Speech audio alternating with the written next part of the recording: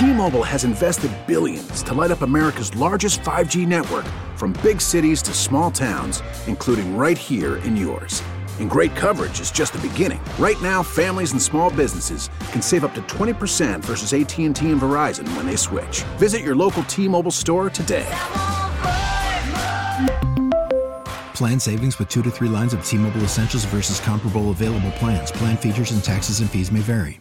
At Sleep Outfitters Outlet, great sleep is a big deal. Save 40 to 60% every day on every Sealy, Stearns & Foster, and Tempur-Pedic. Queens as low as $249. Customer exchanges, closeouts, and floor samples. Inventory changes daily, so come in for your dream deal today. With no credit needed financing, expert advice, and up to 60% off retail, it's never been easier to get the sleep and savings you deserve. Go to sleepoutfittersoutlet.com for financing details and to find a store near you.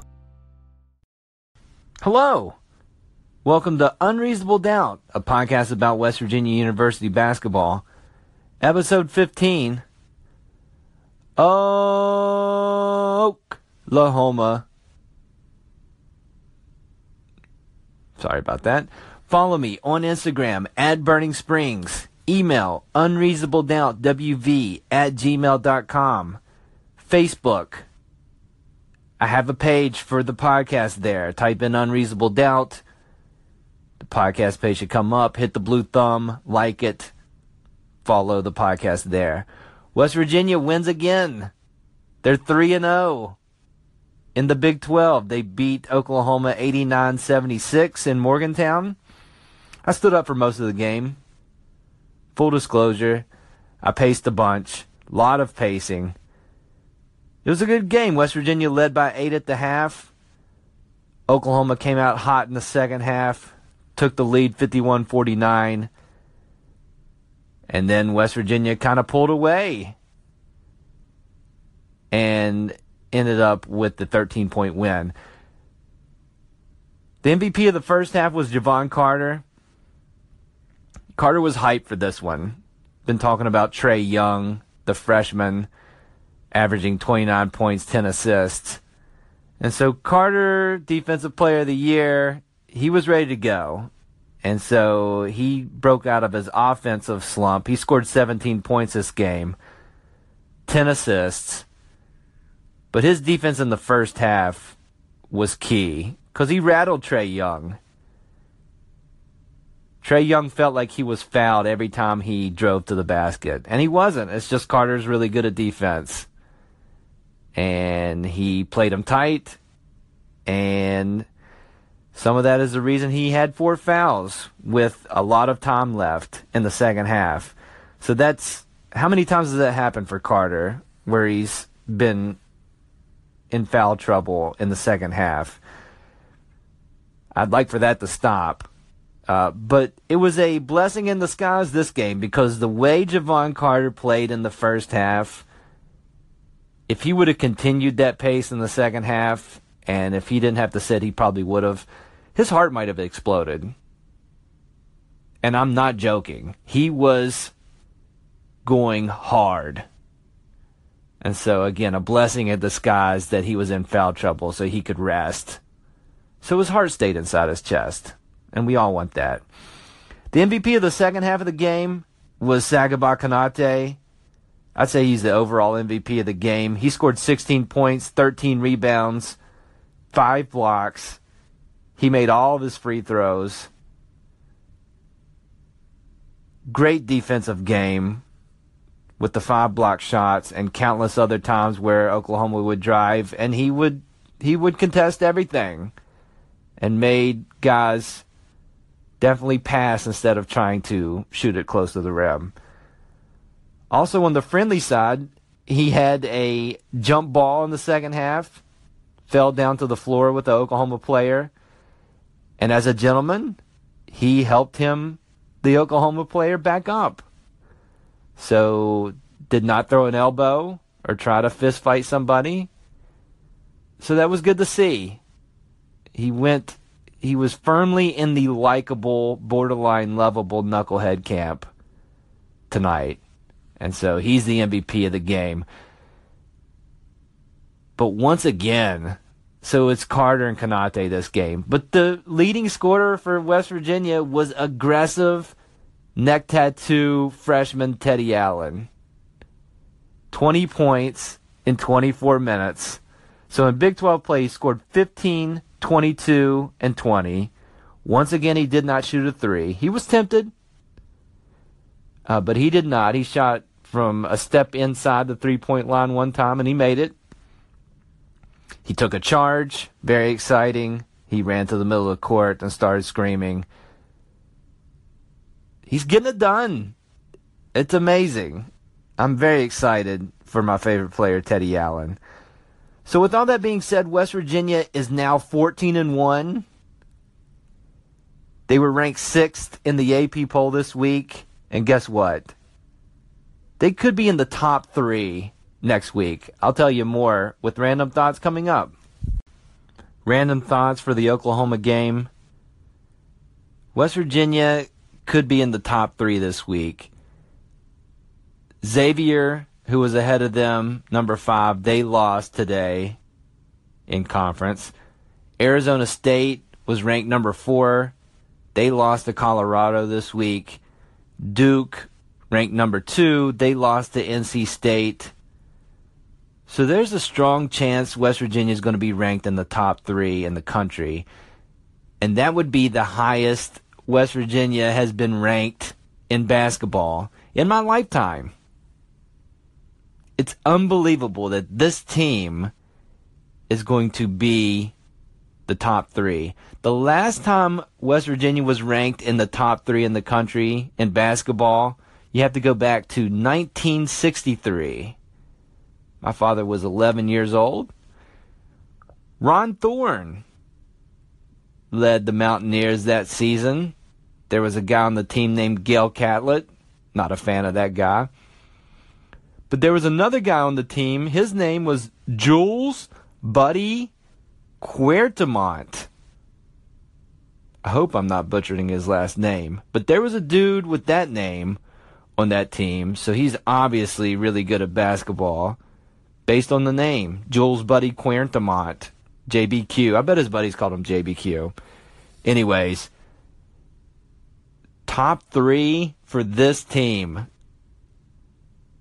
And of course, I've said on this podcast that West Virginia's going to lose 10 times this season. And that can't be true if they're a top 3 team. Now, I don't think they're a top 3 team. But the breaks are the breaks. You know, when teams lose, West Virginia keeps climbing up. And they haven't lost in the United States. They lost in the Midnight Germany game at the beginning of the season. So, I'm thrilled. It's exciting to see West Virginia climb the polls. It doesn't really mean anything for the tournament or how they end the season. But to have something happen with this team that hasn't happened for any West Virginia team in my lifetime, I gotta say, pretty exciting. Trae Young, the freshman for Oklahoma, he got his average 29 points. They were tough to come by. He only had 5 assists. He was forced into 8 turnovers. So not his best. Decent points line, but everything else was off. Carter was playing rigid defense in the first half against Trae Young. The West Virginia crowd chanted at one point, "Trae Young sucks." And I've got a hot take alert here.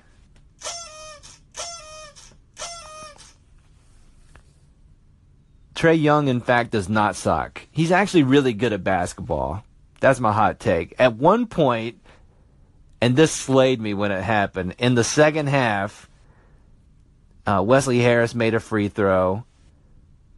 All night on the inbounds, West Virginia was doubling Trae Young. So the two assigned to double team Trae Young this time was Teddy Allen and James Beetle Bolden.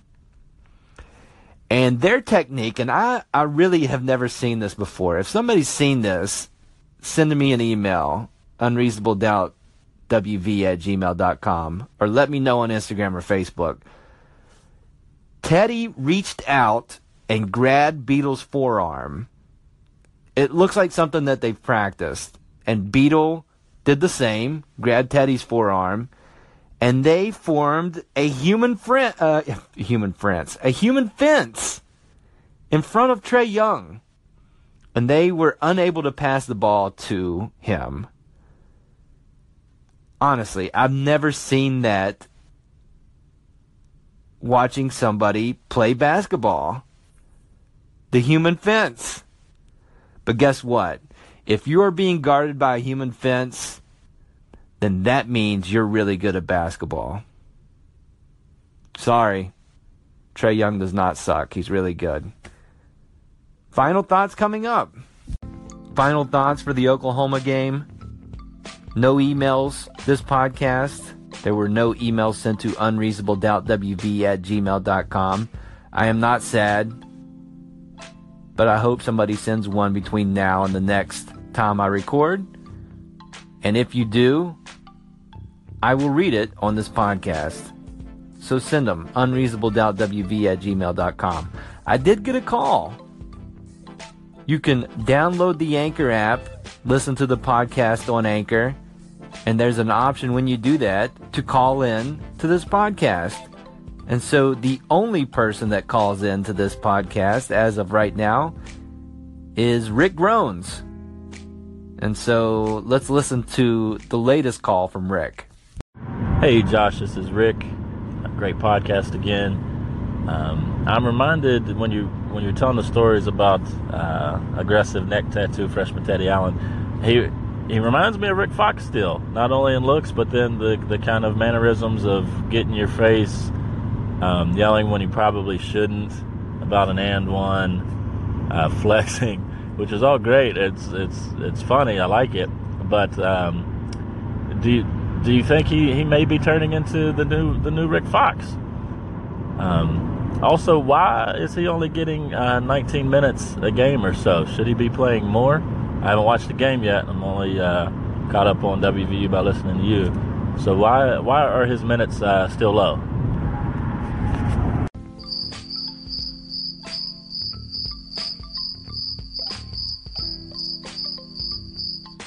Come on, bro. Don't say that.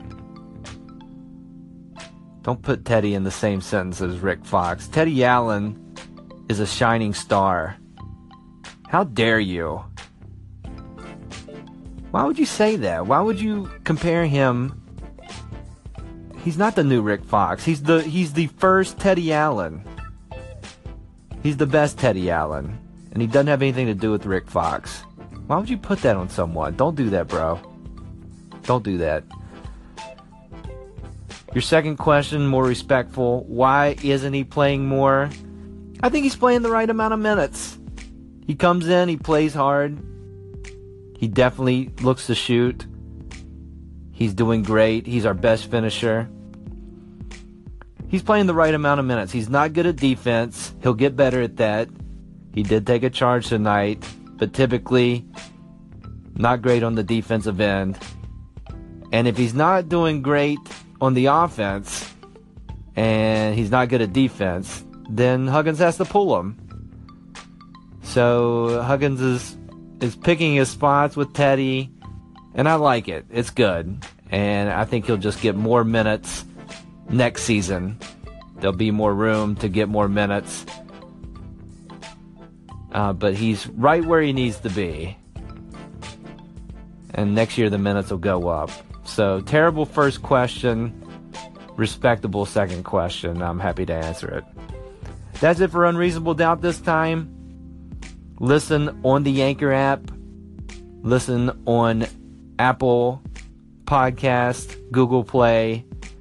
If you do it that way, subscribe to the podcast, rate it 5 stars, leave a review. Those are nice things to do. The next game for West Virginia is Tuesday in Morgantown on ESPN2 against the Baylor Bears. Haven't watched a lot of Baylor this season, but here's what I know about Baylor. Almost every guy on the team it seems like, is 7 feet tall. So I don't know how they do that, but that's usually the case. They play a weird defense that's hard to describe. I don't even know if the coach knows how to describe it. It's not a 2-3 zone. It's kind of a matchup zone.